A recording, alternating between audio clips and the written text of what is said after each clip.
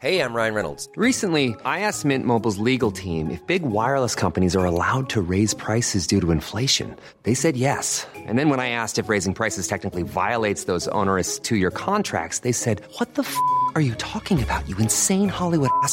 So to recap, we're cutting the price of Mint Unlimited from $30 a month to just $15 a month. Give it a try at mintmobile.com/switch. $45 up front for 3 months plus taxes and fees. Promo rate for new customers for limited time. Unlimited more than 40 gigabytes per month. Slows full terms at mintmobile.com.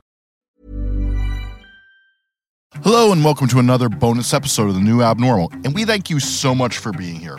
Today we have Daily Beast columnist Julia Davis, and she's going to talk to us about all the mess Russia's making in politics in our world today. Welcome back to The New Abnormal, Julia. Thank you so much for having me. Oh my God. Russian media must be having a field day. Absolutely, they are. They are extremely excited and sensing many new opportunities to attack us. Yeah, so explain to our audience what is happening. Well, what is happening right now is originally when Trump was our president, they saw many opportunities to attack us, and they knew he would play on their side, but they saw him being essentially stymied by Congress and Senate. They have expressed a lot of hopes for his second term when he would turn more authoritarian, and they anticipated being able to finally take full advantage of it. And that didn't happen. And after he didn't win, they were convinced he would get prosecuted and even joked about potentially giving him asylum in Russia. And now that they see he's actually not being prosecuted so far, they are acting with renewed hopes that he will be returning to the office in 2024. And also, they're hoping the Republicans will prevail in 2022, and they are reinvigorated because Trump himself made it very clear that he would essentially look the other way while Putin takes Ukraine back. It sounded to me like when Trump said that to Hannity, that we would not fight for Ukraine, it's not in our interest, let them fight for themselves. It seemed to me like that was message straight to Putin. If you help me get reelected, you can have Ukraine. Right. No question. I watched some clips from a Tucker Carlson episode where he was very mad at NATO and said that the only reason NATO exists is to give poor Vladimir Putin a hard time. How does right-wing media come up with things that sound like RT talking points? That's what's so fascinating about it. I'm sure you've heard earlier some time ago when it came out that Tucker has been trying to secure an interview with Putin and has been talking to Kremlin intermediaries. And so it makes me wonder, who was he talking to and who is he still talking to? Because the messages he's delivering are right on point with what they want uneducated Americans to believe. If you listen to the Russian media, like one of the prevailing themes is how stupid and uneducated Americans are and how ignorant about the world. So they have quite an instrument of influence if Tucker can convince the so-called quote-unquote conservative base that counteracting Putin is not in our best interests and NATO is of no use because it serves Putin very well. And Tucker, basically almost every popular show that I watch on Russian state media includes clips of Tucker, and they're applauding Tucker and expressing solidarity with him and talk about how much they like him and what a great common sense he has. So it seems to be going both ways here. I don't even understand why this is good for Tucker. Perhaps Tucker sees Trump's another term on the horizon, and Trump certainly wants to cozy up to Russia. He made that clear. Probably Tucker is trying to ensure that Russia helps with his reelection, and then Tucker will be in a very cozy place, being the mouthpiece of an authoritarian leader. And that's what the Russians have been predicting all along, that if Trump gets back in, democracy is over and the United States will become an authoritarian regime and will be ruled by generations of Trumps. Oh, that's terrible. That's really the worst thing I've ever. I was a little depressed, but now I'm even more depressed. What constitutes Russian media? Well, for the most part, it's Kremlin-funded, Kremlin-controlled news outlets, and all other outlets are either suppressed or closed down, and they don't have much resonance. So for the most part, imagine if we only had Fox News. That's basically what they have, and then some tiny little fledgling independent outlets that are being put through very difficult scenarios to silence them. They certainly are not on Russian television.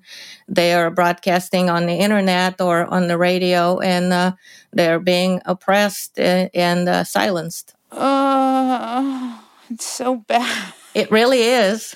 Do you see anything else on Russian state media that we should be watching for? They're trying to cozy up to Trump's base. And the way they're doing it is they're watching us very meticulously. For example, whatever I see on American television, I will see the very next day or sometimes the same day discussed on the Russian television. We're one of their main projects. They're literally watching us as one of their pet projects.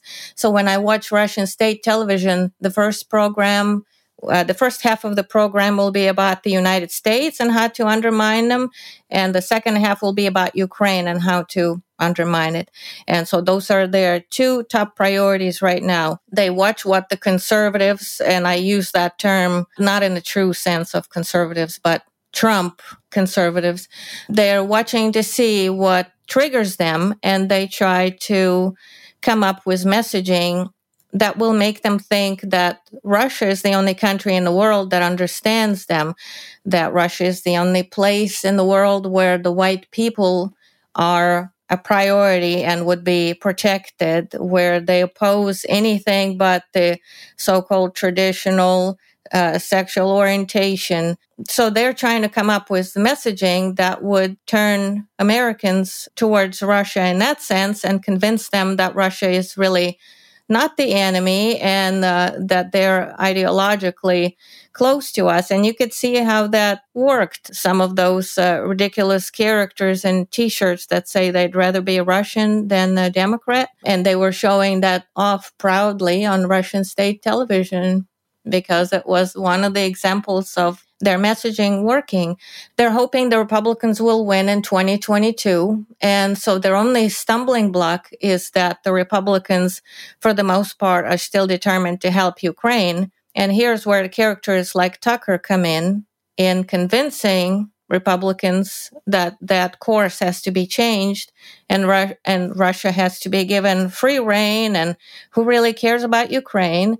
And Tucker has been pretty persistent on that. I've heard on many shows now he's saying, well, why are we not on Russia's side? They're much more important to us. Why do we care about Ukraine? It's been a consistent message, and it's quite disturbing and unfortunately very effective. Do you see any way out here? I think just exposing what's going on and hopefully awakening some people to what really is going on. And if you watch our media, unfortunately, they don't cover as much about Russia as they probably should. And they maybe don't explain that Russia is aiming not only to control its neighbors, but they're expanding throughout the world, Africa, Middle East. Putin wants to be the world's greatest superpower, and he is hoping to force the United States out. And Trump's idea resonated with the Kremlin very much, where he said the United States is just going to mind its own business and not be the world's policeman. And guess what? Then Putin will step in, and he will not be trying to install democracies. He will just be robbing, raping, and pillaging, establishing dominance all over the world. He has great ambitions, and it goes far beyond just Ukraine. Oh, it's so scary. Sorry, I didn't mean to depress you. No, but it's so funny because Russia has this tiny, tiny economy, but they have a very outsized influence on international politics. Exactly, and they pride themselves at that. And if you, they fully acknowledge that economically, there's nothing they could do to us, but they constantly say that as far as information warfare goes, they are winning, and they're pretty proud of it, and they certainly have no plans to stop. I hope that there is some accountability that's forthcoming for Trump and other high-level people that are involved, because if not, the next elections will be a bloody mess, literally and figuratively. It seems like Russia would also be very happy with a civil war. Absolutely. They have been promoting the idea of a race war and civil war in the United States for decades, and now that they're seeing it sort of taking hold, they definitely want that, and they're hoping that the United States will disintegrate and different states will fall away. And some of the founders of those movements, like, for example, the Calexit guy, ended up living in Russia, and there's very, very direct links to that. So whatever weakens the United States makes it unable or unwilling to take part in international politics and stand in Putin's way. They are certainly for it, and they're supporting it in any way possible. Oh, that's fun.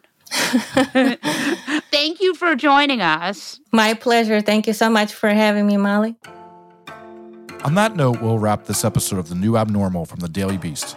In future episodes, we'll be talking to smart folks from The Daily Beast and beyond, from media, culture, politics, and science, who will help us understand what's happening to our country and the world. We hope you'll subscribe to us on your favorite podcast app and share the show on social media. Thanks so much for listening, and we'll see you again on the next episode.